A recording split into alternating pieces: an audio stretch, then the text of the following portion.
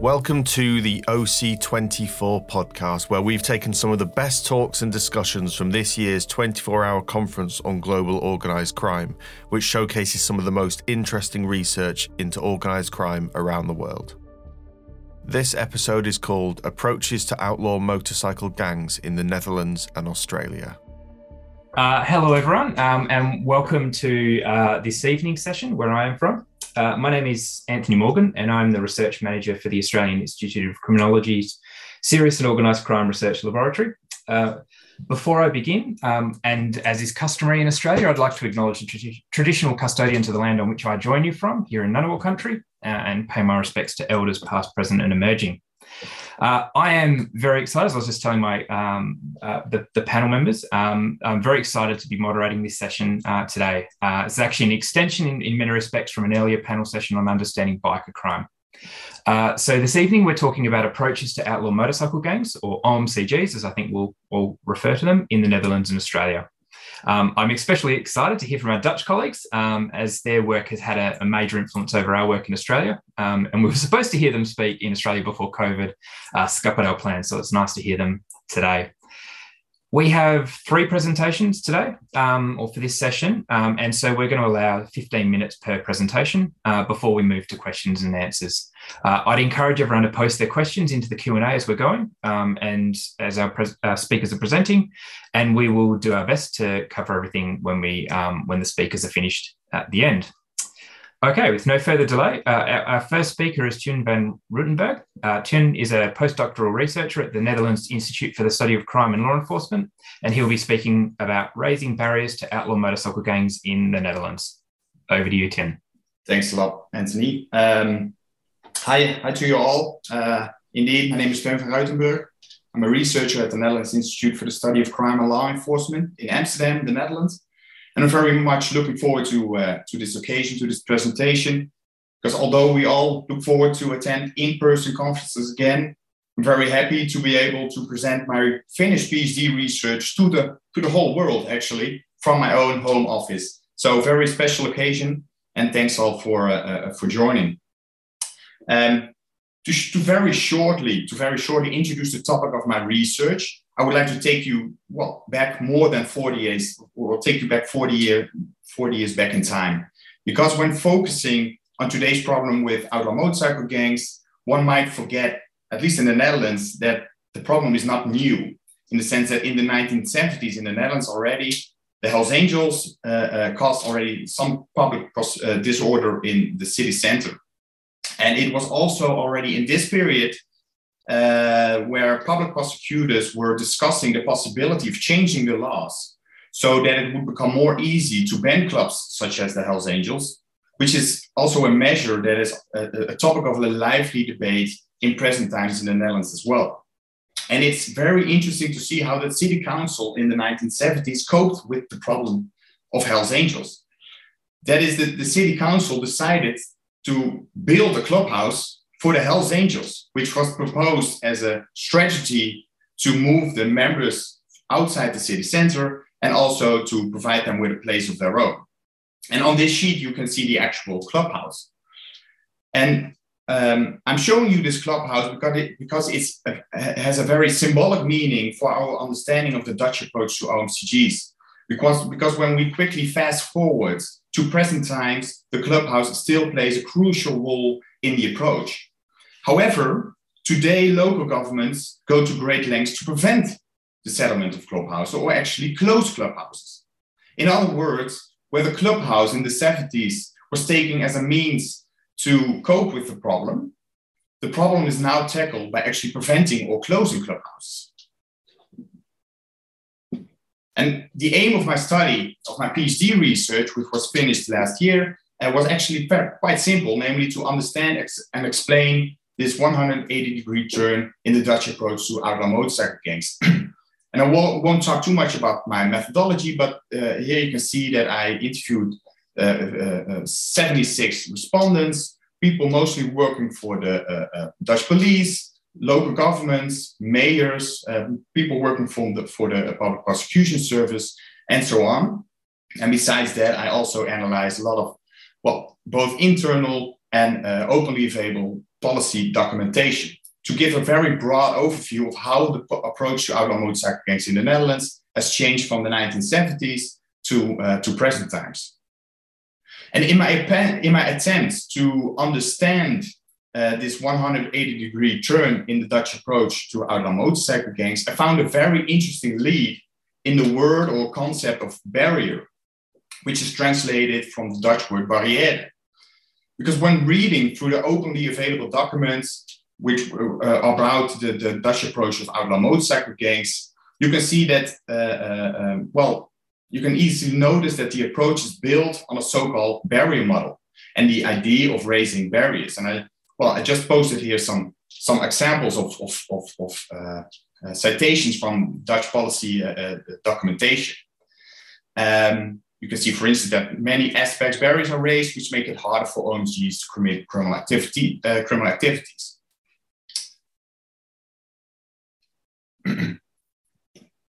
And what is interesting is that the word barrier wasn't chosen randomly in the context of the approach of the OMCGs in the Netherlands. It actually expresses and fits within a wider practice by which law enforcement agencies, both state and non-state agencies, try to raise barriers to various forms of organized crime. And you will notice that the word barrier is often used in the context of organized crime as well. The idea of raising barriers to crime expresses a preventative turn in crime policies in the Netherlands that dates back to 1985. And especially since the 90s and after the turn of the millennium, Dutch government has adopted a situational crime prevention model aimed at preventing organized crime through a multi-agency approach. And under this approach, the focus is not particularly on the offender itself, but on the criminal activity and situational opportunities for crime.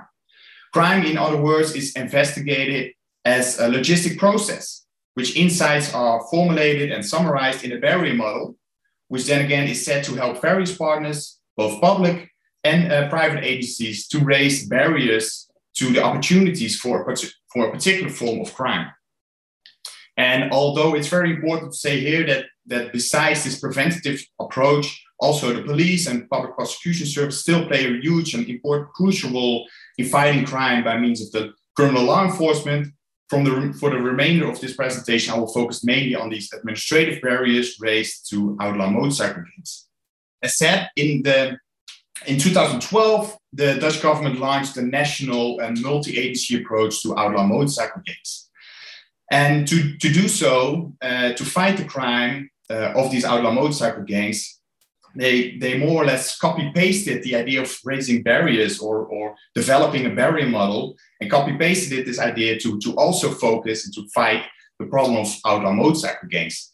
And this is interesting because in the present case, as you all know, we're not fighting a particular form of crime. We are actually fighting, at least trying to fight a phenomenon, a group of people involved in various forms of crime. In other words, policy-wise, you could say that the outlaw motorcycle gang, at least in the Netherlands itself was taken as a logistic or criminal logistic process. And in the Netherlands, the mayor and the local government plays a huge role in raising barriers to these outlaw motorcycle gangs, for instance, by closing or preventing clubhouses. And here you can see two examples of two citations from two interviews I did. One with a mayor and one with a civil servant. And to just give you an idea is that, a mayor told me that when OMCG members since 2012 asked for a permit, for instance, to build a clubhouse or to use an area as their clubhouse, he says, we stopped cooperating with this. And when we have a title, which is a judicial title, when I have a means to cancel this permit application, I will do it. And so in any way, try to defend, to make sure that these members don't come in my municipality. Often local governments have the ability to use the local development plan to cancel out clubhouses in their municipality. Also, besides the clubhouses, which, as I told you in the beginning of this introduction, has a really symbolic meaning to this whole approach since the 1970s, There's also been a focus on events, which means that at the start, the Minister of Security and Justice said, well, to put it in my own words, the local government shouldn't facilitate by means of providing a permit again to events organized by an outlaw motorcycle gang. And here I talked another citation from a civil servant working for a municipality who said, well, asking to him, why should we stop facilitating these events? He said, well, this could indeed be a good idea to give them an event, but no, this is exactly what the minister said. We shouldn't make them part of society anymore. So we cancel out these events in the municipality. So this is another example of a barrier raised to these outlaw motorcycle gangs. A third example is that in recent times, but also like more at the start of the approach since 2012, numerous municipalities adopted like a new rule within their local ordinance to make sure and to try banning the colors, mostly leather jackets worn by the members, to ban these from the city center most of the times, to ban these members from wearing collars in pubs or restaurants. And also more recently, a lot of municipalities adopted like this local ordinance rule stating that it's prohibited to wear collars of banned outlaw motorcycle gangs, such as the Bandidos, in a public domain. And it's an interesting example. Last week, a former president of the Bandidos chapter in the southern parts of the Netherlands was sentenced to 80 hours community service because this member, because the Bandidos was banned by civil law, and this member still continued to wear a cap and a t-shirt with signs of the club.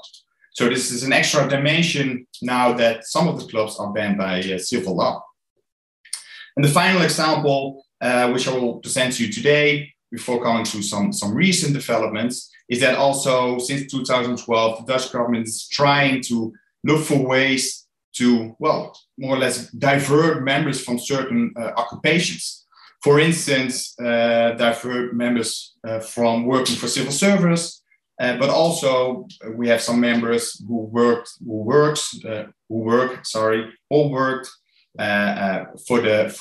for defense, like for military service.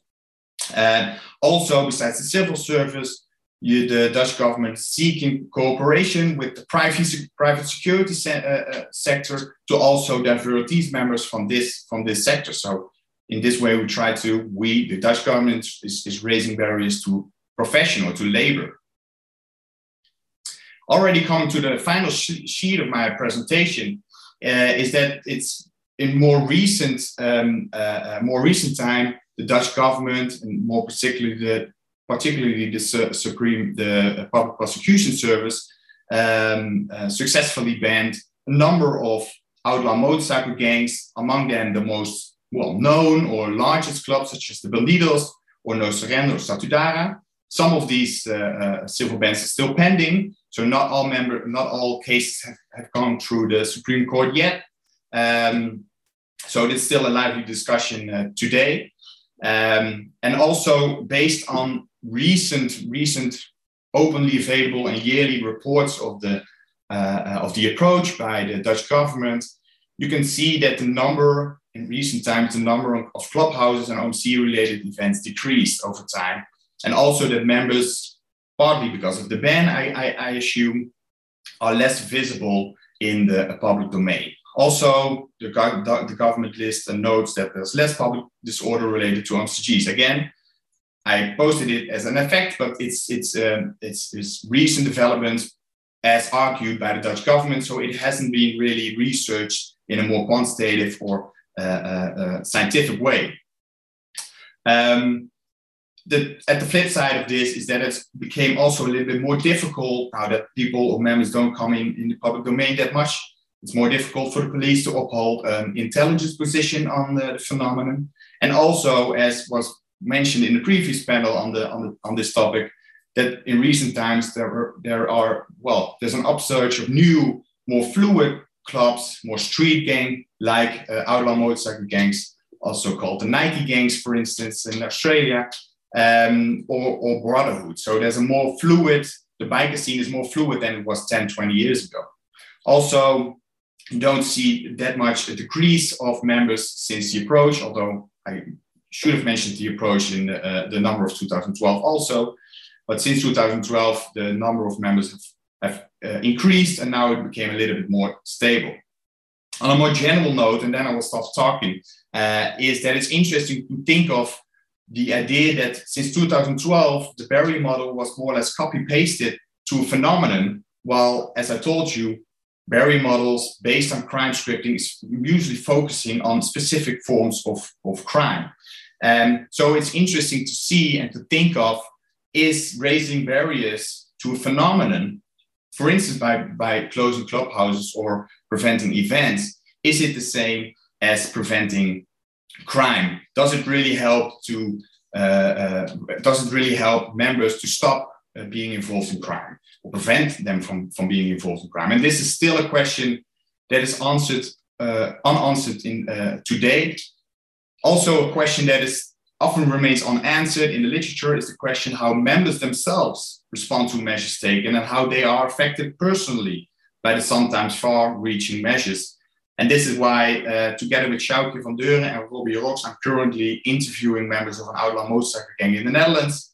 Well, and I hope to present on that next year. But for now, trying to answer the question on what is the effect of the Dutch approach, I would like to give the floor to Arjan Blokland, who recently, and also I think for the first time, estimated the effects of the Dutch multi-agency approach to outlaw biking crime. So thanks for your attention, and good luck, Arjan. And thank you, Teun, for the introduction, telling the audience about the Dutch whole of government approach as it was implemented in 2012. And indeed, together with Christian Clement from Aalborg University, we set out to do a study to see if we could estimate the effects of the whole of government approach that the Dutch government has taken towards OMCGs in the Netherlands.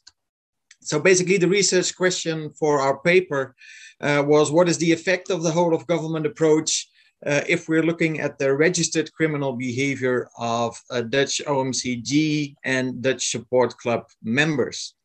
And as Teun was saying, the whole of government approach was all about raising barriers and also deterrence. It has a zero tolerance element in it.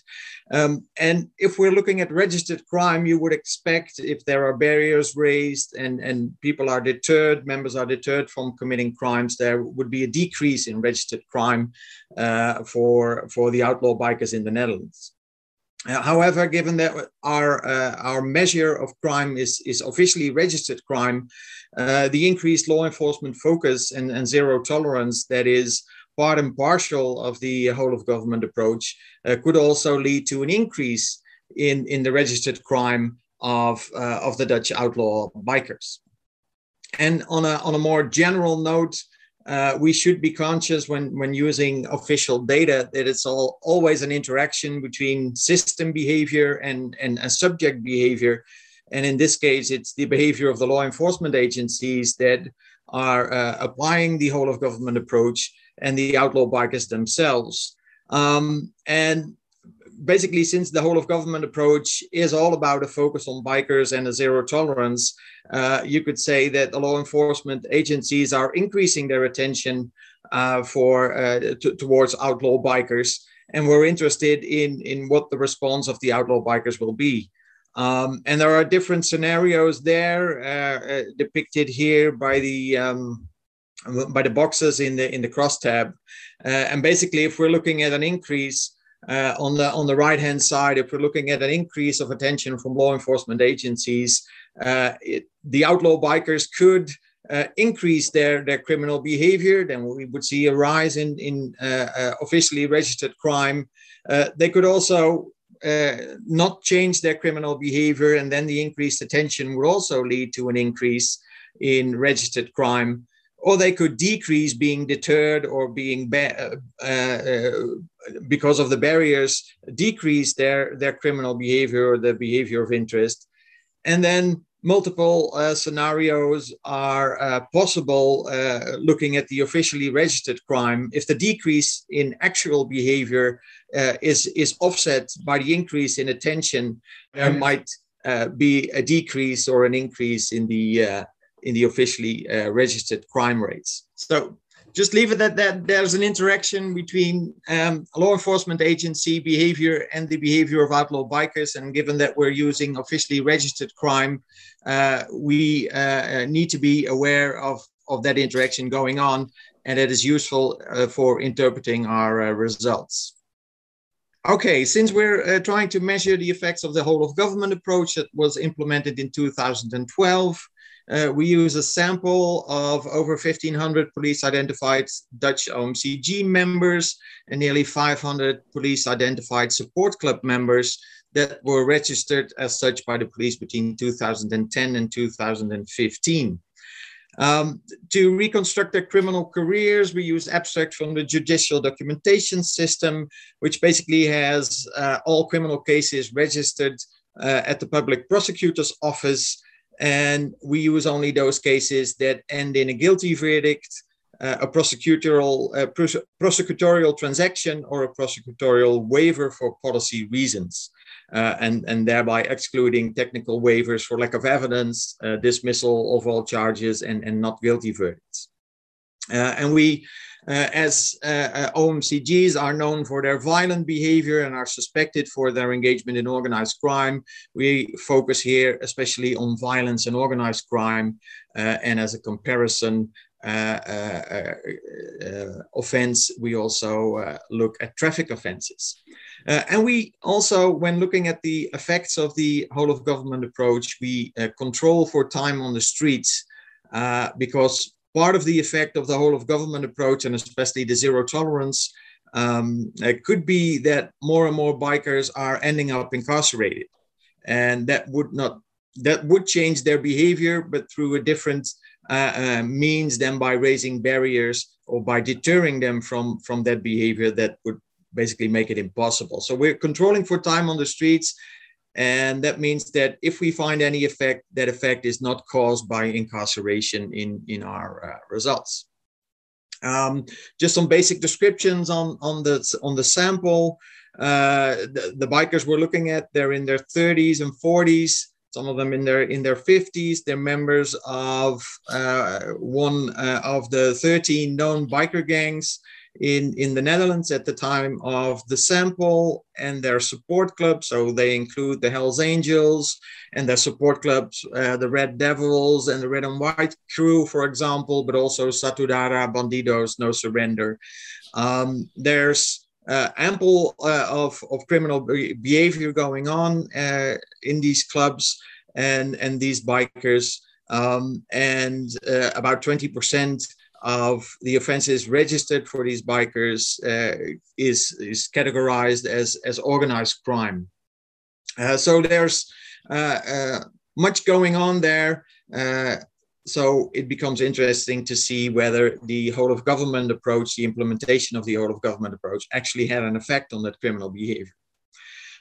We do so by analyzing the criminal careers using interrupted time series analysis, which is basically a regression discontinuity design, in which we estimate the level and the slope of the overall criminal behavior in the outlaw biker population in the pre-treatment period, so before 2012, and then allow for regression discontinuity in the post-treatment period, and beta 2 and beta 3 represent the change in level and the change in the slope of the criminal trajectory of the outlaw biker population as following the implementation of the treatment, which is here the implementation of the whole of government approach.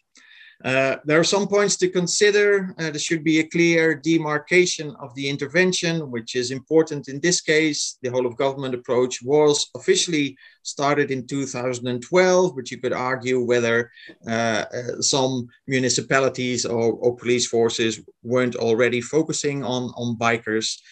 We need sufficient time points and an equal distribution. We need to control for non-stationarity and autocorrelation, and I can tell you that we did that using the ITSA models in Stata. And one point to consider is also interesting is that we need to control for time varying confounders. So we can check that, and we have done that if there are any time varying confounders, but a more stronger design than the one presented here would be one that actually has a comparison group, and I'll get back to that at the end of the talk. Okay, now for the results. Here you see for violent crime and organized crime, two figures. Again, the white part of the figure is the pre-treatment period, so the period before the implementation of the whole of government approach, and the blue part of each figure represents the period after the implementation of the whole of government approach. The dots represent the observed criminal behavior for the outlaw biker population, and the dotted line represents the estimated trend based on the pre-treatment period. And this is just a way to visualize, to first get a feeling of is there any change going on? Might there be significant changes in the behavior of the outlaw bikers after the implementation of the whole of government approach? And we see for violence, there's actually not much going on, it seems, but for organized crime, we see that the observed values in the post-treatment period, in the period after 2012, after the implementation of the whole of government approach, are almost all below the estimated trend based on the pre-treatment period, which is a first indication that there is actually a decline going on. We tested whether the decline was significant. We find no significant effect for violence. So the post-treatment trend doesn't differ from significantly from the pre-treatment trend, but we do find a significant decline in the organized crime rate in the biker population after the implementation of the whole of government approach. If we break that down for OMCG members, so members of the outlaw biker clubs and members of the support clubs, we find that the change in organized crime, the decrease in organized crime is mostly driven by OMCG members and not so for support club members. And this is interesting to consider. It seems that the whole of government approach is affecting the behavior of OMCG members, but not so much the behavior of support club members. And then traffic offenses, if we look for traffic offenses, and these are traffic crimes, so this is drunk driving, unassured driving, hit and run accidents, stuff like that, we see a slight increase in the overall level of traffic crimes. And that increase is significant. So we see a discontinuity in the trend of traffic crimes comparing pre-treatment and post-treatment periods.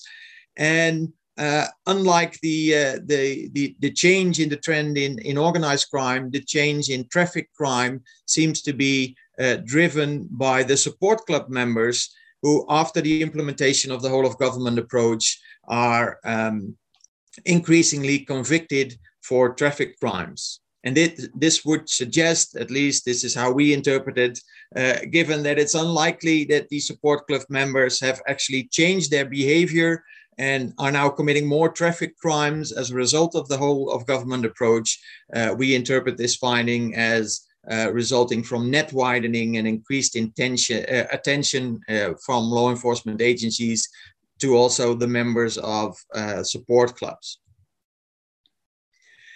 As a means of a validity check, as I said, we need to control for time varying confounders since we're looking at the whole population. And In theory, there could be something happening in or around 2012 that is causing these differences, these observed differences in the crime rates, which is causing organized crime to go down. And that could be something else than the whole of government approach. So we looked at the national data for the Netherlands, and we plotted again in the same manner on the bottom row of these figures of this slide. We plotted the organized crime rate for the entire Dutch population. And we see that there is a slight decline going on in organized crime for the Dutch population as a whole. But if we break it down into different types of organized crime, if we're looking at drug crime or firearm violations, we see that for the total Dutch population, the decline is driven by a decline in firearms violations and not so much by a decline in drug offenses. While for the bikers, we see there's a clear decline in especially drug offenses, and not so much for the firearms violations. So this suggests that the decrease that we're seeing in the bikers is actually the effect of the implementation of the whole of government approach and not confounded by any national changes in the rates of these types of crimes. So to conclude, we conclude that there is no effect of the whole of government approach on outlaw biker violence. We see no clear discontinuity in the trend of violence. However, keeping in mind the interaction between system behavior and subject behavior, given the increase of law enforcement detention, no effect, the same type of trend would likely mean that the outlaw bikers are indeed decreasing their violent behavior, but that the decrease is offset by the increase in law enforcement detention. So that's why I put no effect between brackets there. We find a gradual decrease in organized crime, which is accounted for by OMCG members and not so much by support club members. In fact, support club members show an increasing trend during the post-whole of government period. And the decrease in outlaw biker drug crime is steeper than that of the national trend. And that seems to point at the effect that the whole of government has indeed successfully raised barriers or has deterred outlaw bikers from committing these types of crimes. That is in red there. This is a big or a big question mark, given that we're talking about effects. Could it be that as a response to the whole of government approach, outlaw bikers increased their club discipline, increased their adherence to the code of silence, making the prosecution of outlaw bikers increasingly difficult?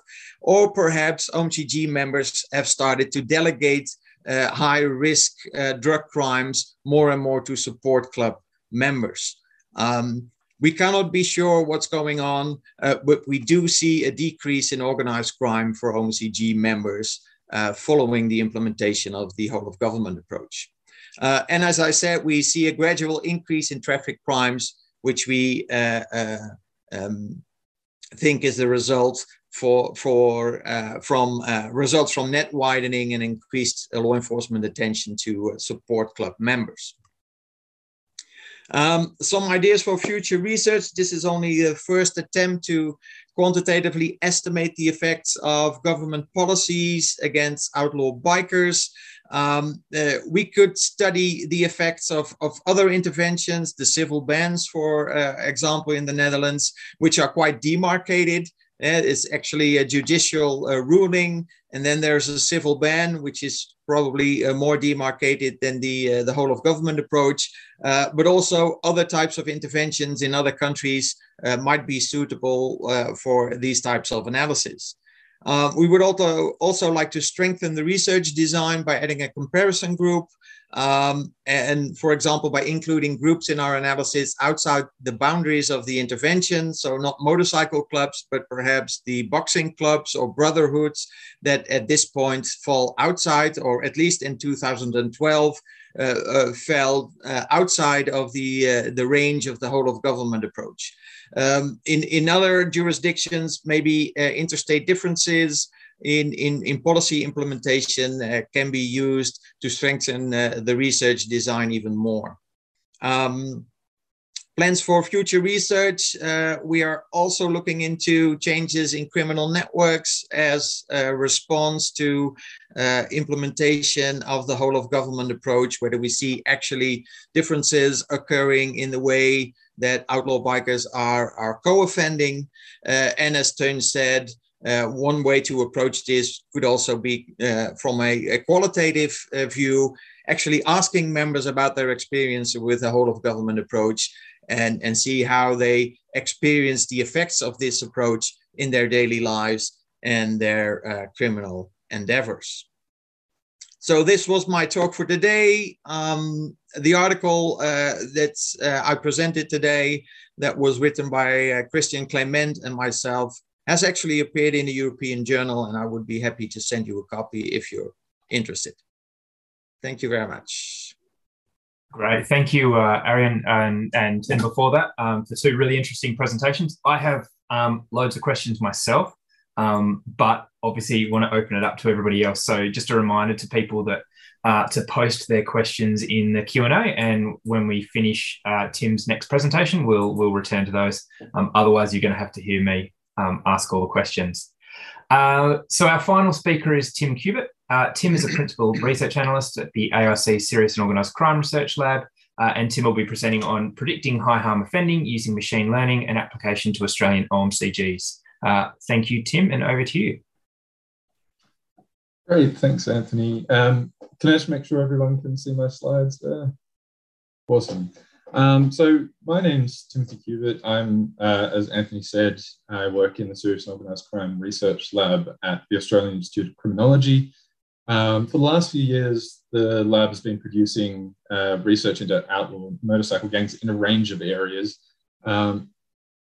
If you're interested in this research, in particular organisational structure and culture of OMCGs, I'd really encourage you to have a look at my colleagues' presentations, Chris Dowling and Isabella Vos, who were in the previous session, but I believe they're online. I won't be speaking on those topics. I'll be talking about something slightly different, but please do go and check those out if you want to. So this research, we endeavoured to predict high harm offending by outlaw motorcycle gang members. It was really built on a body of research that, like I said, the lab has undertaken over the last few years, but in particular in response to emerging research saying that something that we thematically kind of knew, outlaw motorcycle gang members have a proclivity for violence. So prior research by other members of the lab found that 1 in 4 OMCG members had been apprehended for a recent violent offence among drug supply, ongoing criminal enterprise offences. My colleague Bella earlier presented on the trajectory of offending among different cohorts of OMCG members, but particularly the younger cohorts, those born between 1989 and 1993. By the age of 24, about 58% of them had at least one violent offence. So we were seeing that there was quite a bit of violence among OMCG members. So what did we want to do? We wanted to see if we could predict with any kind of confidence high harm offending by OMCG members. So this research was situated in New South Wales in Australia. New South Wales has one of the largest policing organisations in the world. And in response to increasing gang violence around 2010, they established a strike force by the name of Raptor. This strike force had the express intention of targeting and disrupting OMCG offending. So keeping in mind that was around 2010, our research begins a little bit after that, but it'll be important when I come to it a little bit later on. So in terms of data, we wanted to use, when you're taking a machine learning approach, you want to use as much data as humanly possible. So relevant data, I should say. So recorded criminal history was extremely important. This included offence types, dates, and the legal action taken as the outcome of that offence. Demographic details of the offenders were also included. Really pivotally, we had access to custodial episodes data. That was the dates of entry into and exits from custody for the members in the sample. And additionally, the gangs to which these individuals were affiliated and their ranks as well. All of these were included in the sample. So what was featured in the data? Overall, we had 5,537 individuals that were represented in this data, all of whom were affiliated with an OMCG between January 1998 and February 2020. These individuals were responsible for 143,497 offences across this time period. The data set consisted of a little over 3,500 members of OMCGs and 1,970 associates. So individuals that weren't yet patched members, but at some point across this time period were intending to become members.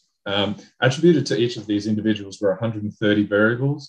They range from the demographics of individuals, gang membership, criminal offences, offence types. We also had some spatial variables, such as the location of the offence down to the region, policing region, whether the individual travelled to offend, and the location type at which the offence occurred. So things like licensed venues, public places, street places, things like this. So for this specific sample, we wanted to facilitate recency for the findings. As a result, we limited the sample to individuals that had committed an offence within the past 5 years. This reduced the sample down to 2,246 OMCG members. We separated individuals that weren't members and also individuals that were deceased out of the data set. And then we generated another variable out of the Western Australian Crime Harm Index. So crime harm indices provide a value for each individual offence type. That value represents the amount of harm that offence produced to the community. So for example, a serious assault is quite clearly producing more harm than a speeding offence. So we would expect that a serious assault would have a higher value in the Western Australian Crime Harm Index, and indeed it does. The important part of this, and this relates to having custodial episodes data, is that because there was a higher rate of offending and incarceration among these groups, we needed to take opportunity to offend into account. For example, if a member's incarcerated for 2 out of 5 years, their opportunity to offend is less than a member that's been free in the community over that same time period. So analytically, we needed to have this reflected among the amount of harm produced by the offences in this sample. We did this by taking the Western Australian Crime Harm Index, I'll call it the WACHI from now on, and we weighted it by the opportunity that an individual had to offend based on the proportion of time that they spent in the community across that time period. The intention of this research was to consider if we could develop a risk assessment for high harm offending among OMCG members. And when I talk about high harm offending, what I'm talking about is the offences that featured in the top 10% of the WACHI. So of these 2,246 members, 451 had committed a high harm offence across the most recent 5 years. The vast majority of these were serious assault offences. However, we did see aggravated robbery, commercial quantities of drugs being dealt, property damage by fire and explosion. So if you're familiar with OMCG literature, this should probably be no surprise as to what we found were the rates of high harm offences among this group. Importantly, it did facilitate the analysis that we wanted to apply. So we introduced a random forest. Random forest is a relatively straightforward machine learning, it's an ensemble machine learning technique. For speed of description, you could think it's a logistic regression on steroids, and you probably get about halfway towards understanding the random forest. It's a really good technique for understanding high dimensional data. So we had 130 variables in this data. It was a very wide data set. And 130 features attributed to each individual is a lot of information. The random forest is very good at processing that information and finding non-linear interactions between features in the data. So the random forest was employed featuring those 130 variables, and the model successfully identified 91.4% of high harm offending in the test set. So when you train the random forest algorithm, you then expose it to a test set and ask it to predict which individuals would commit an instance of high harm offending. It successfully did that 91.4% of the time, as indicated by a receiver operating characteristic curve. We further interrogated that using a confusion matrix, and that rate held up. It was marginally better at classifying individuals that would not commit a high harm offence than those that would. However, the rate of prediction was very, very strong. So what was important in making these predictions? Weighted harm, as I mentioned, was a really important predictor. And I believe that taking the opportunity to weight the harm index by opportunity was important in this. Prior assault, serious assault was important. Generally speaking, we know prior behaviour of the same type is predictive of that type of behaviour in the future across a range of areas in criminology. That was reflected here as well, with the serious assault resulting in an injury variable. But I wanted to also point out that there was a spatial variable that was quite important. That was members with a proclivity for offending in public places were quite predictive of a subsequent high harm offence. But these variables didn't function as they first appeared. The number of prior offences that was most associated with a high harm offence was quite low. So individuals that had committed fewer than 10 prior offences were quite strongly associated with a high harm offence. After that, the effect dropped off a little bit. When we then look at the weighted prior harm score for those offences, in aggregate, the amount of harm produced by prior offences that was most associated with a subsequent high harm offence was quite low again. So we had members that were committing relatively few offences that were comparatively low in harm being most associated with a high harm offence.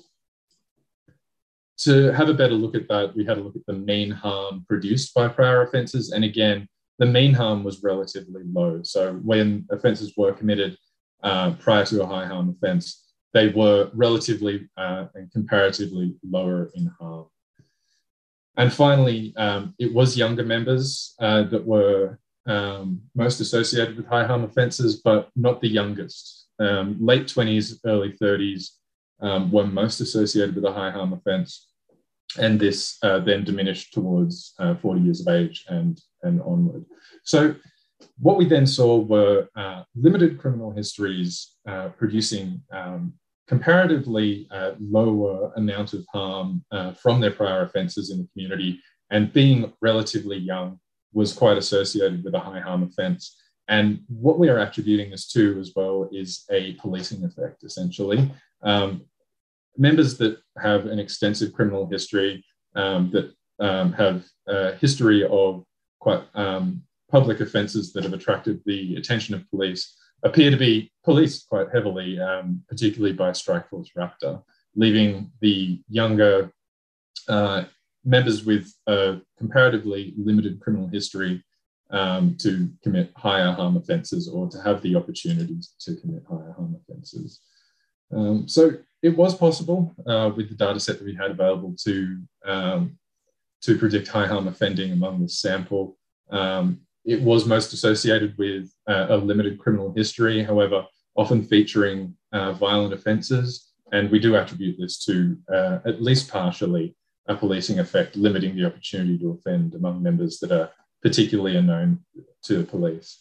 But really importantly, a machine learning approach was effective in this study and with this type of data. Personally, I would expect to see more machine learning techniques used in this field with access to these type of data, although I might be biased in saying that because I think that it was quite an effective approach. Thank you very much. Excellent. Thank you. Thanks, Tim. I am going to open the floor to questions. There aren't any that I can see in the Q&A at the moment. So I'm going to use the chair's privilege to ask a question. And I'm going to start with Tim and Arjan, obviously, because I know a little bit about Tim's project, but it's a question for all three of you, actually. And I'm really interested in knowing about the engagement with law enforcement around the research that you've been doing in the Netherlands. One, I guess, a question of sort of how they've helped shape the work, but also how they've engaged or received the research that you've been doing, or law enforcement and government more broadly, given, I imagine it's similar to the Netherlands, similar to Australia, and there's been a fairly significant investment by government in the response to OMCG. So just interested in your comments about that. Yeah, if I can reflect a little bit on that, I think the Netherlands, as Dutch government and police, pretty much very engaged, I feel, in our research, but also criminological research in general. There's quite a good and short link between academia and the police and the government. That's also, I think, why especially Arjan in his research, but also Sjoukje has got a very large, is able to build on a very large data set, which was provided by the police, obviously. So, and also vice versa, I think we present our research to the government, and I think it's well received. But more in general, the link is quite, I would say, quite good in the Netherlands. Yeah. Thanks, yeah. I can only attest to that. We are happy to have a good collaboration with law enforcement. Dutch criminologists have been accused of focusing their research too much on the data that law enforcement is providing them, introducing all these types of biases. And I think it is a good thing that Teun and Sjoukje are now also making an effort to talk to the members of these OMCGs themselves. That we are using police data to address this problem doesn't necessarily mean that we share the law enforcement view of these OMCGs, and we have been critical of these law enforcement views in the past based on our data. So I hope that with our research we can contribute to the societal discussion that's going on in the Netherlands and elsewhere, I guess, on how to deal with these OMCGs and the problems that are apparently surrounding the outlaw biker scene. Thanks, Arjan. Tim, do you want to add? Is there anything you want to add before I hand? There's a couple of questions popped up. So do you want to anything you want to contribute to that? No, I think in terms of our relationship in Australia, it's been quite strong. There's been obviously concerted efforts to tackle and disrupt OMCG activity in Australia. But in terms of evaluating those approaches, provision of data and reception of kind of research, I think we found law enforcement agencies to be quite open, and to the extent that we've had some really productive discussions regarding the nature of our research. So I think it's, from my perspective, been quite positive. Thanks, Tim. The next question in the chat is actually to Arjan. Chris Dowling has asked, I may have missed it, but do you have any information on member rank within the OMCGs you examined? And if so, I wonder if there's scope for research looking at the impact of the whole of government approach on those at different ranks, and specifically whether there is a displacement of organised crime offending in particular to lower ranks. Yeah, thanks, David. We do have that information. We didn't use it in our analysis, basically because of low numbers. So we decided instead of rank to make the distinction between OMCG members and support club members. But it would be worthwhile looking into whether we see a different effect for people of different ranks. We did do an extra analysis based on age in the article. And I think there, I would suspect, I would need to check, but I would suspect there would be a quite a strong correlation between age and rank in these OMCGs. But it's something that we can do and that we have information on. Also, I didn't talk it, but I touched upon it briefly, given that we're also looking at ways to measure changes in the co-offending network structure. Now we're using just individual criminal career data, but we have a data set that is actually a co-offending data set, which allows us to model the co-offending networks. And that data set also has information on officer rank within the clubs. So we have some additional work ahead of us in that respect.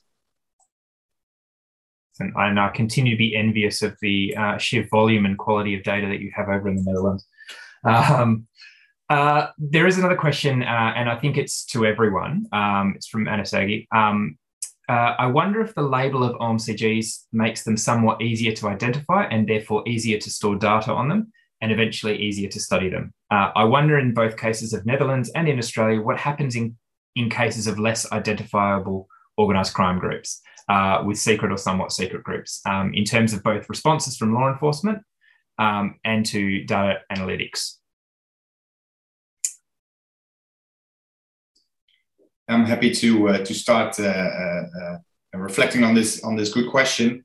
Of course, indeed, it makes it way more easier because in the end, or from the starting point, is OMCGs is not a label designed by the researchers. In most of the countries, it's a label used by the Dutch government. So if the Dutch government, international governments. So if governments start to use a label and they stick it to a number of groups and then start to actually investigate groups, it's obvious that you're gonna gather data from the groups that you in the first place label. So of course it's easy to store data on them and also easier to study them. This is also the case because the visibility of this of the gang by means of the colors, for instance, is also part of something problematized by the government, because their visibility is often used, as the police describes, as a measure of intimidating other people or other criminals or civilians. So this the visibility of this outlaw motorcycle is also part of the problem. It doesn't, and of course, it doesn't mean that, at least in the Dutch context, police, public prosecution services are also focusing on criminal organizations that are not part of a visible outlaw motorcycle gang. Obviously, the police in other countries or other organizations are also focusing on other types of criminals or other groups. And they are also using, especially in the Netherlands, I can tell, a multi-agency approach, again, to not only prosecute these criminals, but also look for other ways by cooperating with other partners, with the non-state actors, state actors, for instance, the tax service, but also private organizations, to make sure that besides prosecuting criminals, also it becomes more difficult for these future criminals to actually be involved in crime. For instance, when it comes to money laundering, in the Netherlands, we have a very good cooperation with banks also. And last point is that in recent times is a new development that in the Netherlands, they're currently building a very large new organization, which is called a multidisciplinary team, where a lot of all the most important state actors are actually coming together within a building, within a new organization, to exchange data they have in order to be in order to gain knowledge and to gain knowledge on the criminal networks in the Netherlands. So this is a new development, and it's quite a big thing now in the Netherlands. So in terms of data analytics, that will definitely bring us some new data. That's a long answer. Probably. Sorry. I can add a little bit to that as well. In terms of the analytics, it's a good question. I mean, ultimately, when it comes to less identifiable groups, you don't know what you don't know until you know that. So in terms of the analytics that we used in the study that I presented just now, it was a supervised learning task. So we knew what the outcome was that we were looking for, and we knew the group that we were looking for it in. In terms of subgroups, in terms of those supervised learning models, we're trying to find what the characteristics of these groups are in terms of certain outcomes and how they become more identifiable based on those characteristics. But in the case of less identifiable groups or somewhat secret groups, it would ultimately not be a learning algorithm that we would apply.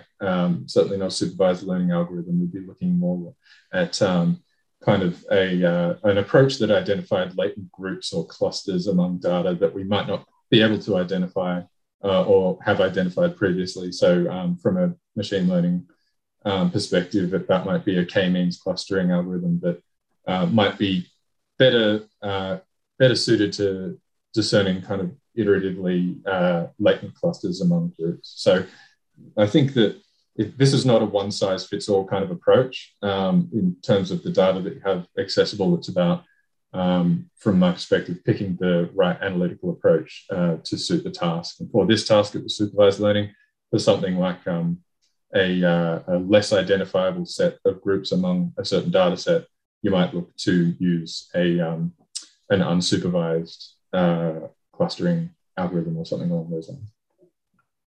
Thanks, Tim. And Tim, I was reflecting on a comment you made in your presentation about some of the challenges from the barriers raised around collecting intelligence because of not being able to as easily identify OMCG members. So actually, even in some respects, it's changing, and perhaps an unintended consequence is somewhat the difficulty now in collecting intelligence. And conversations we've had with law enforcement in Australia about the fact that there's many members of their strike forces that have never seen an outlaw motorcycle gang member in the way that older police officers might have, because they just don't wear colour, or can't wear colours, and they might not ride bikes, and they just look different. So interesting that perhaps that the situation of being able to easily identify them might change. We do have another question, which I gather is also for Arjen and Tim, which is I was wondering if the whole of government approach caused the OMCGs to respond or backlash to the measures that were taken. See, Arjen muted himself, so I guess I'll try to start giving an answer. It depends on what type of response you mean. Of course, OMCGs are responding to these measures, although I have to say that wasn't really my focus point in my research. That is, in fact, what we are now asking for in our interviews with these members. So it all depends on what type of response you mean. I mean, you see a legal response, for instance, in the sense that a lot of these outlaw motorcycle gangs are really fighting in a legal way, starting a legal fight against the government in terms of, trying to show the Dutch government that the approach is going too far and it's not realistic. And so in that sense, you see a legal response. And another response that you see from, I read it from openly available policy documentation, which I referred to already in my final sheet, is that members tend to, stop wearing their colors, also influenced by the recent civil bans, and they become less visible in the public domain and also less visible online. So since clubhouses have been closed, members will still come together on a recent notice, but then they will do it at home or like in private business or something like that. So in this way, they do respond in making sure that they're still able to come together, etc. It's a quite a general question, and I hope to for next year. I hope to give a more a better answer in terms because of actually interviewing the members on how they responded to the measures taken. Yeah, Teun, if I can add to that, one of the responses that we've seen, especially in response to the civil bans, I guess there are two types of responses. One, a more general response is that we've seen a fragmentation of the Dutch OMCG scene. So the big clubs are being banned, and we see all these little clubs popping up like mushrooms everywhere. Their lifespan is not as long as the original clubs. So there's the dynamic has increased in the OMCG scene. So that remains to be seen how many of these new clubs will actually survive.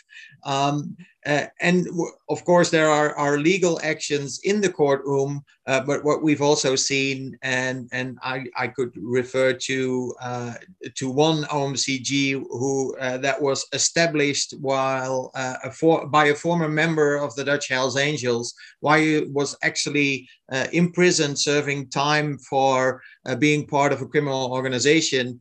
He has now established a new OMCG, which in terms of colors and in terms of logo very much resembles the Hells Angels in outward appearance. But given that the Hells Angels are banned, these members are seeking the boundaries of what is possible given these bans. And I think one of the challenges for the Dutch law enforcement will be to see how far these civil bans will actually carry in terms of prohibiting people from establishing new OMCGs under new names with similar colors and similar behavior, and whether these civil bans will actually affect that kind of behavior and be able to prevent former members from banned OMCGs from taking such actions.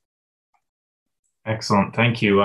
Really interesting. It's the changing kind of group or landscape of OMCGs in the Netherlands is interesting. I don't think we've seen necessarily the same change in kind of the organizational structure in Australia yet, but it's so it's kind of interesting to hear how that sort of response is taking place.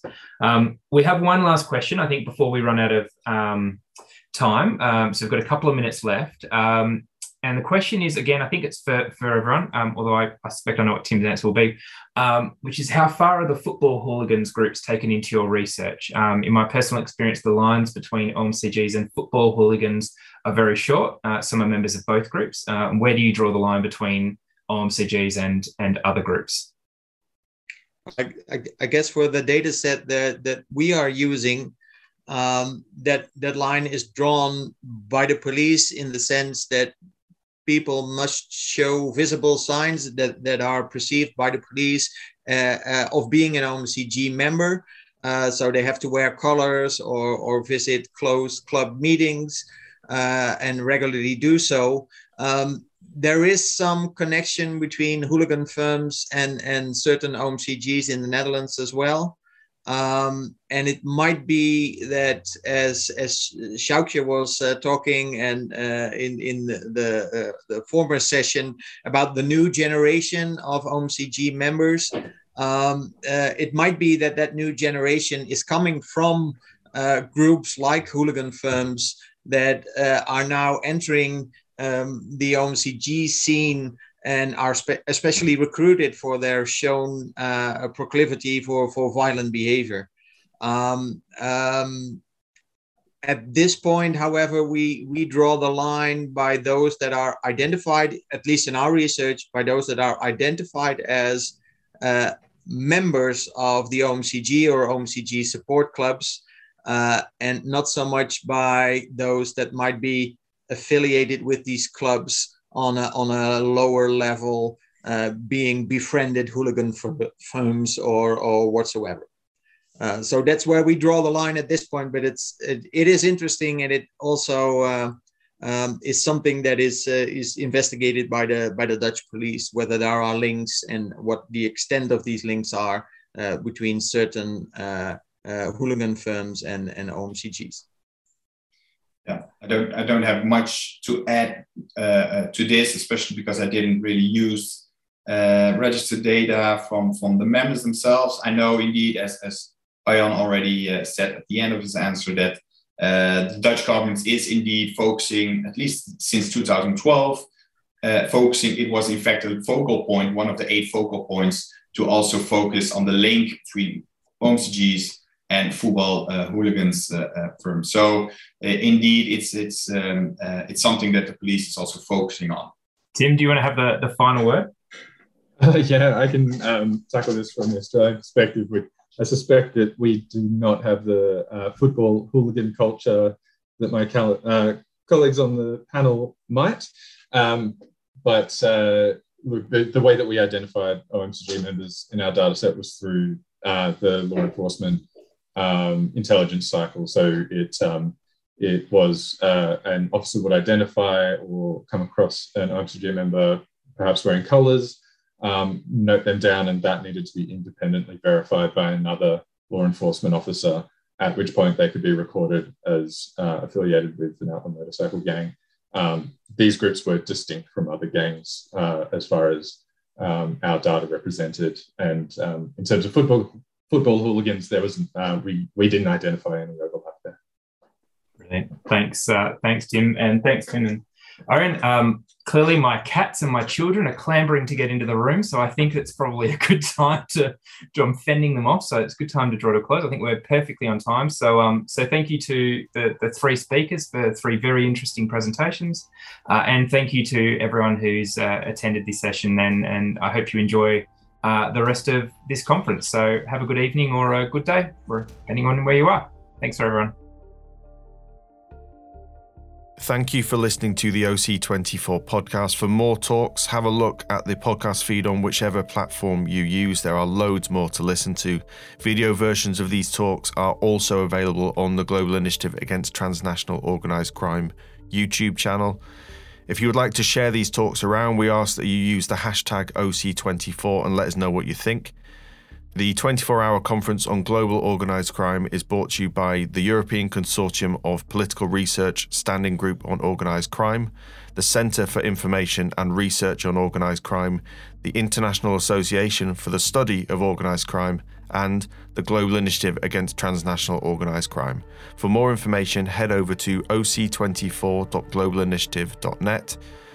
This has been the OC24 podcast from the Global Initiative Against Transnational Organised Crime. Thanks for listening.